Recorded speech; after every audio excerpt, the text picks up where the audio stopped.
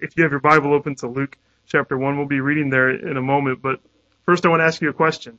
And it's this: what do you love most about Christmas? What do you love most about Christmas? There's so many things about Christmas that are fun. It's a great time of year. I think someone has said it is the most wonderful time of the year. We sing that song. But maybe it's the music, songs like that, or we sung these Christmas carols. I wish we could sing these all year long. There's such good, deep truths that are in those. Maybe you love Christmas carols and singing Christmas carols. Or maybe you're someone who loves giving gifts. This is my mother. We have to rein her in so that she doesn't give our kids too many gifts. There's people that just love the spirit of giving gifts in the spirit that Christ has given himself. And you love to give gifts to your family and to your friends. It just brings you joy. You know that it's more blessed to give than to receive. And so you just love to give at Christmas time. Maybe it's the food. You love the food at Christmas time, like Christmas cookies or Christmas ham, or turkey maybe, or I'm not going to pronounce this right. I talked to Mark and to Matt about this, but Punto Boombong. You know, is that all right? We have a kid's song that talks about Christmas around the world, and they say that in the Philippines they eat purple rice. Punto Boombong is fun to say. That's how the song goes. So I've never had it. I hear it's pretty good but hard to make. So maybe you love that. That's what is Christmas to you, is the food. Or maybe it's stories. Isn't Christmas a time of stories? You think about, I think for our generation, stories are found in movies a lot of times. You think about the Christmas Carol, about this story about Charles Dickens and Ebenezer Scrooge and how he he's full of greed, and there's that story of redemption at the end. Or maybe have you seen It's a Wonderful Life, the Jimmy Stewart classic, where he thinks his life is worthless until he realizes what it would be like if he had never been born. And he sees that, and there's this story of hope and redemption. Or maybe that great story of, Frosty the Snowman with the magic hat. Snowman comes. I mean, this Christmas is full of all these stories. It's a time of stories. Of course, it's the greatest story. It's the true story of Christmas. It's the reason Christmas exists. The story of God becoming man. And it's a beautiful story. Only the difference between the story about Jesus is that it's true. It's real. And it's the most fantastic of all the stories, really. You think about all these stories, and they involve some sort of magic or, something that's unbelievable that happens in these stories. But the most unbelievable story of all is that God became a baby. What an amazing thing. It's a miracle. Christmas is truly a miracle that God could become a human being. It's an amazing story. It's a true story. It's God's story. And we see the New Testament, the book of Acts, it kind of opens with this flurry of activity. All these things are happening. And what makes it even more striking is when you think about what was going on before this. Especially if you go all the way back, some of these songs that we sing, O come, Emmanuel, they give us that feel for what it was like to wait for the Messiah. We go all the way back, even to Genesis, where that first promise is made in Genesis 3:15, where the serpent is cursed, and God says, but one is going to come from your seed who will crush the serpent's head. And so from Genesis 3:15 on, we're waiting for this one to come. When we see God making promises, He makes that promise to Abraham. He speaks to Abraham, and He says that you will be greatly blessed. And He gives him that threefold blessing. In our house, we say that when we do our family devotions, the blessing was that he would have lots of children, that he would have the land of Canaan, and that all the families of the earth would be blessed through him. So there's this great promise to Abraham, and then we see God speaking not only to Abraham, but then to Isaac and to Jacob. And then we see Him speaking to Moses, and He draws the people out of bondage in Egypt and takes them into the land of Israel. Under Joshua, God speaks to Joshua and encourages him. Then God speaks to the prophets like Samuel.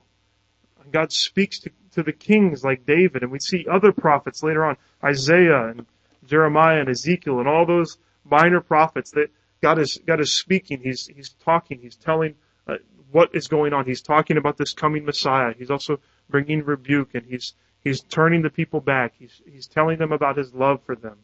And so God is speaking, and He's saying one is coming. The Messiah is going to come. We're waiting for this one who's going to come. And He continues to speak through the prophets. And then all of a sudden, as Malachi, the last of the prophets, puts his pen down, there's 400 years of silence. The God who had always been speaking to His people was suddenly silent. And the people waited. They waited as they had always waited. They waited for this word from God. And they were waiting for the Messiah. But there was this silence. And it took 400 years. You think about 400 years. 400 years ago would have been the year 1611. The world's changed a lot since 1611. 400 years of complete silence. That's about 4 seconds of silence. Multiply that by 7,889,231. That's 1 year of silence. Imagine 400 years of silence. Imagine if you went to bed Christmas Eve. Everybody loves Christmas Eve, even if you're not a kid. You're waiting for it. It's a fun day. You went to bed Christmas Eve, and it took 400 years before Christmas Day came. Oh my goodness. The anticipation would be there at the beginning. You'd be filled with anticipation, but after a while you'd wonder, is it ever going to come? I mean, is God ever going to start speaking to His people again? That may be what the people were wondering. Is the Messiah ever really going to come? Has He completely cut off communication? Is the promise not going to be fulfilled? So there they are wondering in the midst of all this silence for 400 years. And then, all of a sudden, what I love about the first few chapters of the Gospels is there's angels everywhere. There's angels talking to Joseph that we read about. There's angels talking to Zacharias. There's angels talking to Mary. I mean, when did you see so many angels talking to people? The angels show up to the shepherds and they're announcing that something is coming. So all these years of silence, all of a sudden, there's just angels everywhere telling that something is coming. I don't know how widespread were these stories. You know, how many people knew that the angel had come and spoke to Mary? I don't really know how many people knew about the angels showing up to speak to the shepherds. But we know that, you know, some maybe 30 years more or less later, they knew that God was doing something when John the Baptist was out there at the Jordan River speaking in the spirit of Elijah, saying, you know, I am the forerunner. There's one coming soon after me. So all these years of silence. And add to those years of silence all these years of waiting back to Abraham. Even back to Genesis 3:15, like we said, waiting for the Messiah to come. Waiting and waiting and waiting. 400 years of silence. And then all of a sudden, it's like someone turns on the lights and the angels start saying, the Messiah is here. And John the Baptist says, the Messiah is coming soon after me. Make your hearts ready. Be prepared because He is here. Like we read in Galatians 4, the fullness of time had come. And God turned on the lights and it was now time. It was time for the Messiah to be here. It's an amazing thing to think about. But when the angels first broke that silence in Luke chapter 1, there's actually a couple different responses that happened.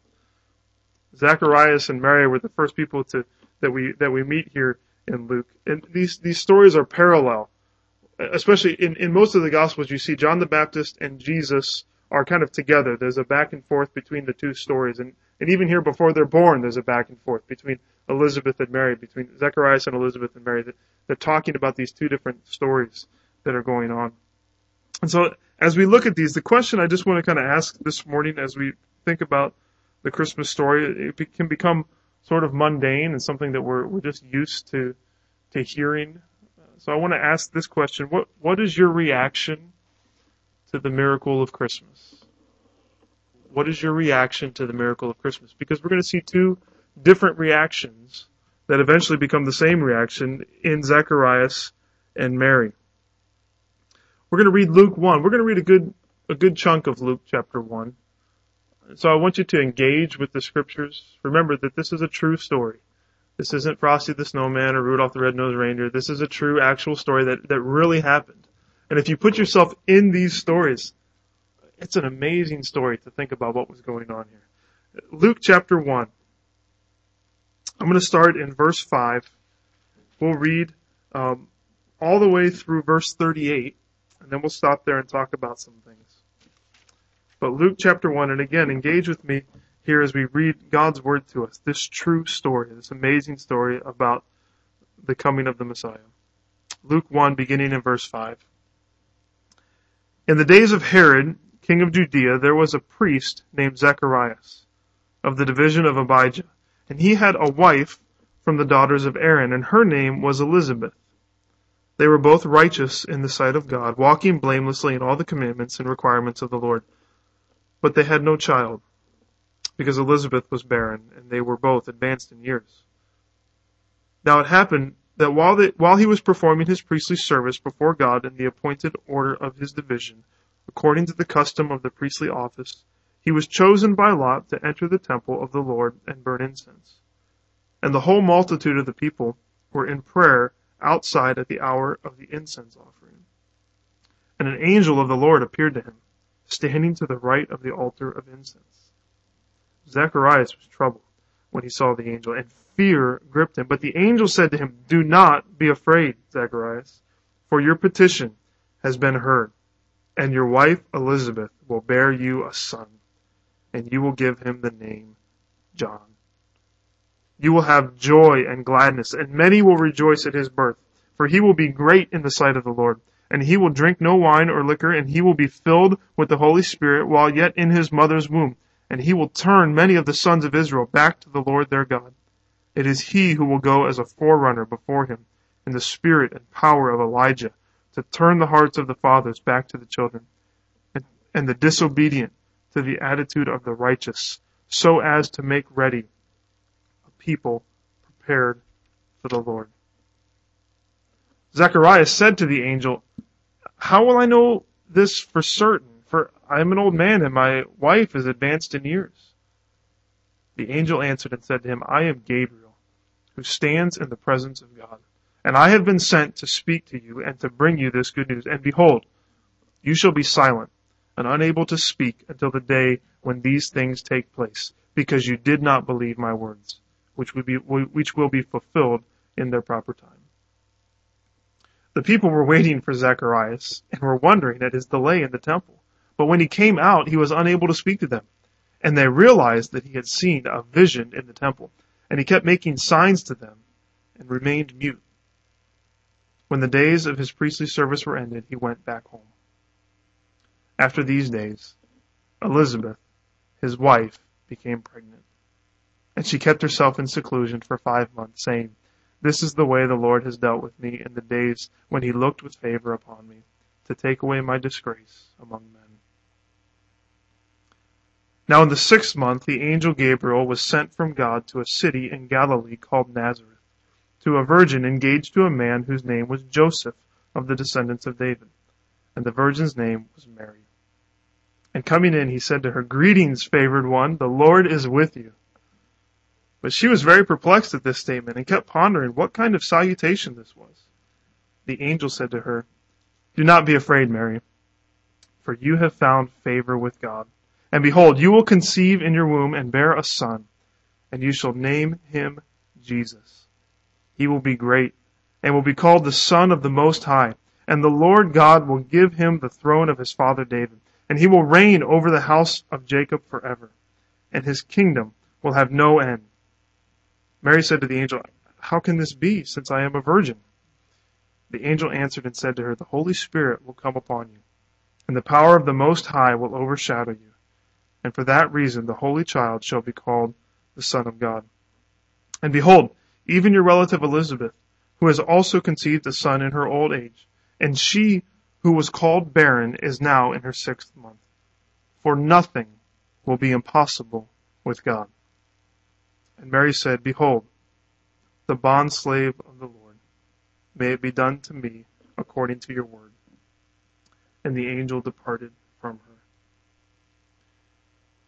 What a cool story. It's amazing to look at some of the details of this story. If you look back at where Zacharias is, we think about Zacharias being chosen to enter the temple by God's sovereignty.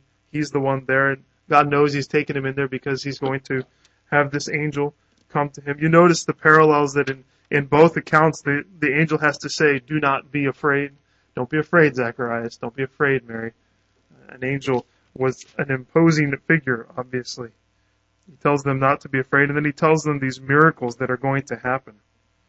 The miracle that Elizabeth, even though she is old and barren, is now going to have a son.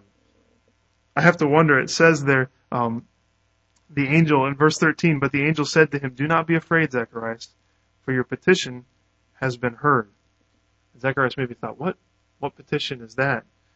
He says, and your wife Elizabeth will bear you a son, and you will give him the name John. I wonder when the last time Zacharias prayed that prayer was. It had maybe been years ago, and now God was finally answering this promise that He was going to give Elizabeth a son. We look at Mary, and Mary's response to the angel. It says, as it often does about Mary in verse 29, but she was very perplexed at this statement and kept pondering what kind of salutation this was. She's very introspective about what's going on, thinking about what is happening. But the angel comes in both instances, he tells them something amazing is going to happen. This miracle is going to happen. And they both respond in different ways. Zacharias' response is in verse 18. Zacharias said to the angel, how will I know for certain? For I am an old man and my wife is advanced in years. And you see Mary's response in verse 34. Mary said to the angel, how can this be, since I am a virgin? Now they both respond with questions. But I think the context helps us to see that there's a question that's born out of just wondering what this is going to be like. And there's a question that's born out of disbelief and a lack of faith. Zacharias says, how will I know this for certain? For I am an old man and my wife is advanced in years. Now, the next verse, I would never want to hear Gabriel say this to me. The angel answered and said to him, I am Gabriel, who stands in the presence of God, and I have been sent to speak to you and to bring you this good news. He kind of says, this will happen because I'm Gabriel, I stand in the presence of God, and I'm speaking with some authority here. That's your sign. And it says, I'll give you another sign.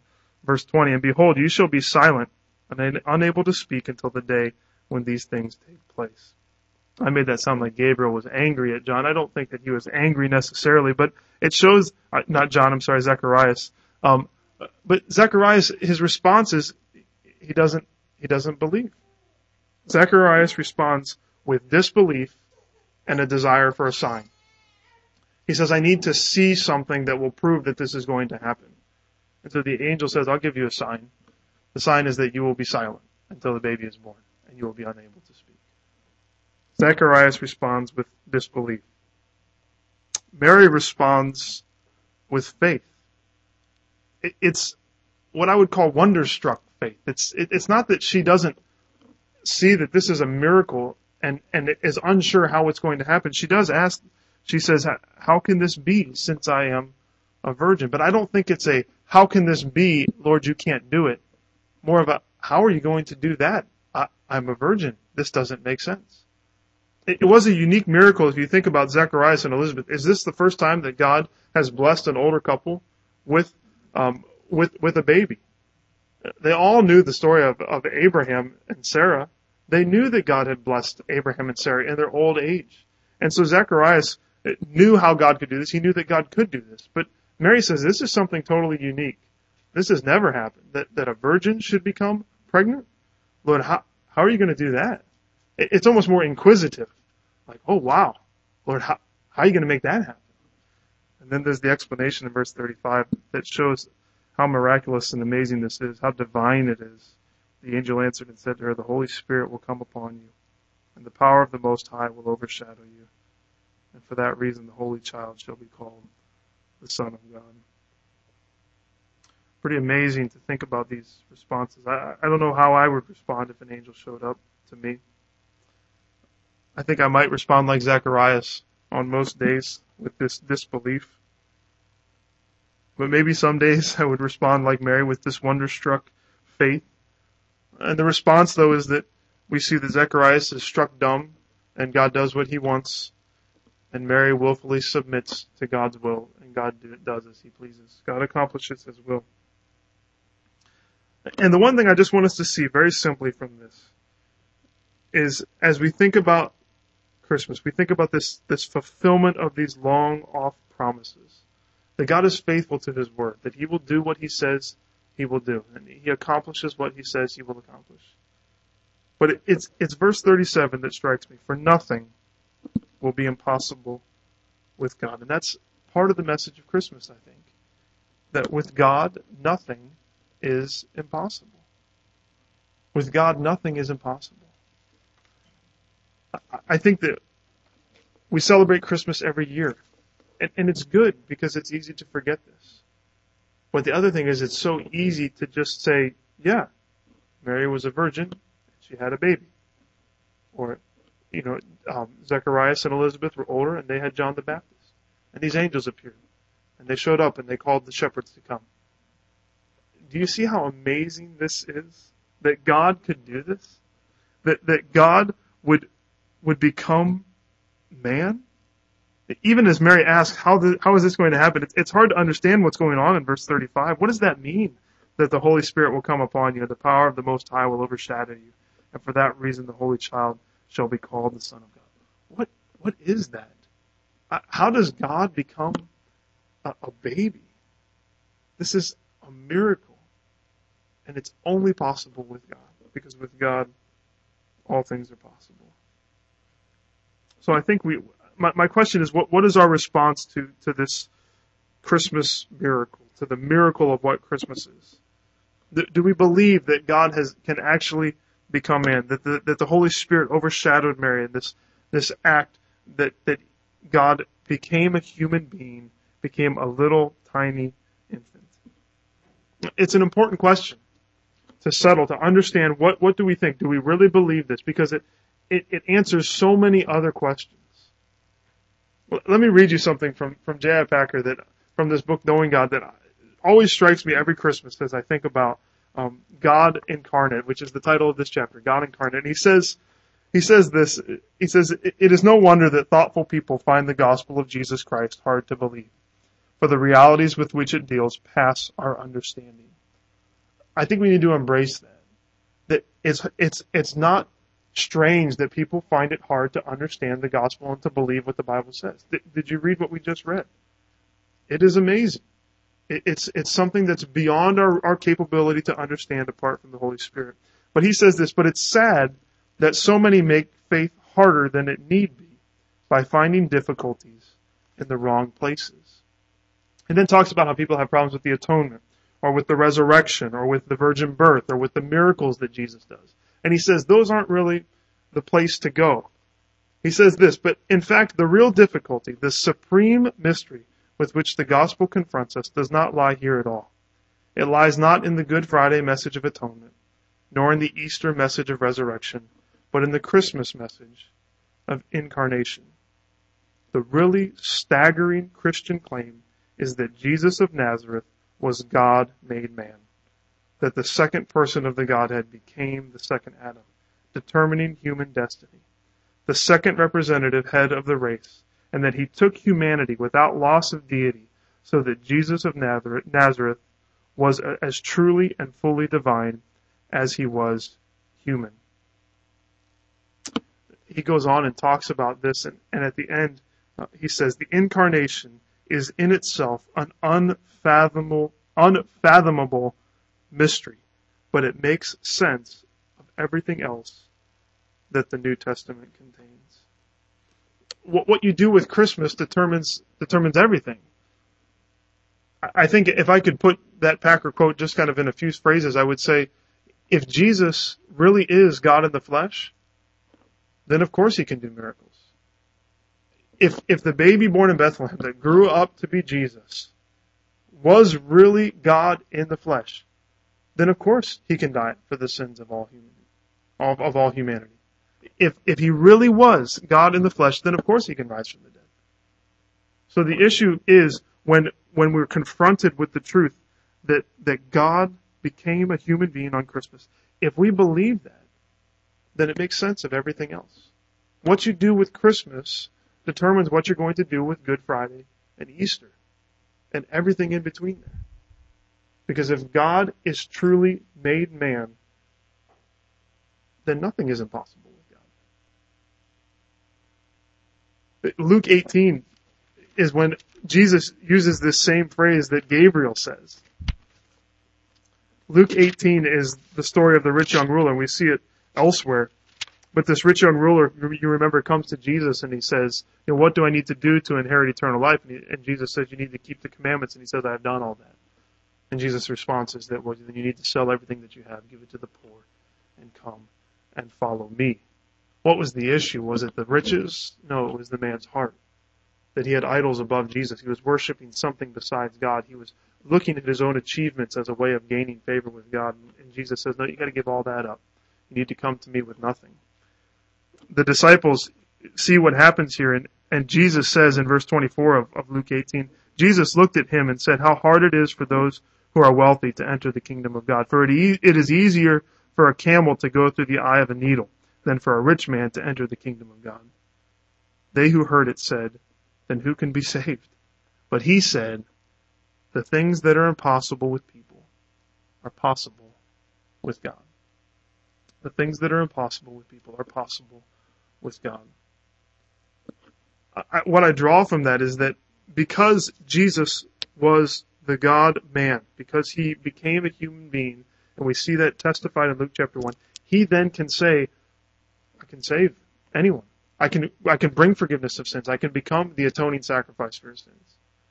If he's not the God-man, then he cannot do those things. The miracle of Christmas dictates not only the fact that Jesus can do everything that we believe that he did everything that he says he did in the Gospels, but that he also can save us from our sins, that he can redeem us, that he can make us his children. That can only happen because Jesus was God in the flesh. So I guess as I look at this, just to bring it home, so what is your response to the miracle of Christmas? Because our response to the miracle of Christmas determines our understanding of Jesus. It determines what we do with the rest of the story of salvation. Maybe you're skeptical. Not just of Christmas, but maybe of the entire Christian faith. Maybe you do have problems with the resurrection or with the miracles or certain aspects of what we believe, or even the second coming, that Jesus is coming back. Maybe you're saying, like they said when those 400 years of silence were, when maybe they hit year 399, he's not coming. There is no Messiah coming. Maybe you're saying that all this stuff about the second coming where Jesus is coming back, I just don't believe it. Like we read in one of Peter's epistles that people are saying that it's not going to happen. You've grown skeptical about your Christian faith. What I would say is don't look at those specific things necessarily. Yes, investigate the resurrection. I think there's plenty of proof for it. But I think we go back to this and we say, if God truly became a human being, if Jesus really was 100% God, 100% man, if that was possible, then he can do whatever he wants. For with God, all things are possible.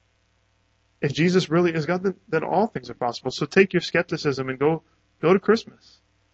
Go to Jesus in the manger and say, do I really believe that this baby is God in the flesh? And if he is, then he can do anything. He can do anything that he wants. Maybe you look at this and it's become too rational. It's become something you just kind of say, well, this is how it happened, And maybe you've tried to delve into verse 35 a little bit too. I guess I just want to say we need to embrace some of the mystery of Christmas. Part of the thing about the resurrection is that it's historical fact. I mean, it's something that we can look and we can see that there were all these eyewitnesses. We don't know what happened in verse 35 when it says that the Holy Spirit will come upon Mary and the Most High will overshadow her. And for that reason, the Holy Child shall be called the Son of God. That's a mystery that we cannot fully delve into to understand how the second person of the Trinity, who is everlasting and who holds all things together, how could he become a baby, a dependent human being? How is that even possible? I think we seek to understand it as best we can, but there's a point where we say, it's too wonderful for me. But with God, all things are possible. He can do whatever He wants. And He has done it. And maybe we need to look at this and just remember afresh that with God, all things are possible. That maybe we disconnect the miracle of God doing this at Christmas time with the rest of our lives. God is powerful. With God, nothing will be impossible. The same God who can do the miracles that occur in Luke chapter 1 is the same God that we serve. The same God who lives and resides in us as the Holy Spirit. The third person of the Trinity lives and dwells within us. And with Him, all things are possible. I think the encouragement that I've been drawing from Luke chapter 1 is if this truly is what God did, then God can do anything. If God truly did become man, then God can do whatever we ask Him to do. And we need to trust that He can do anything, far above all we could ever ask or imagine. If Christmas is true, well, with God all things are possible.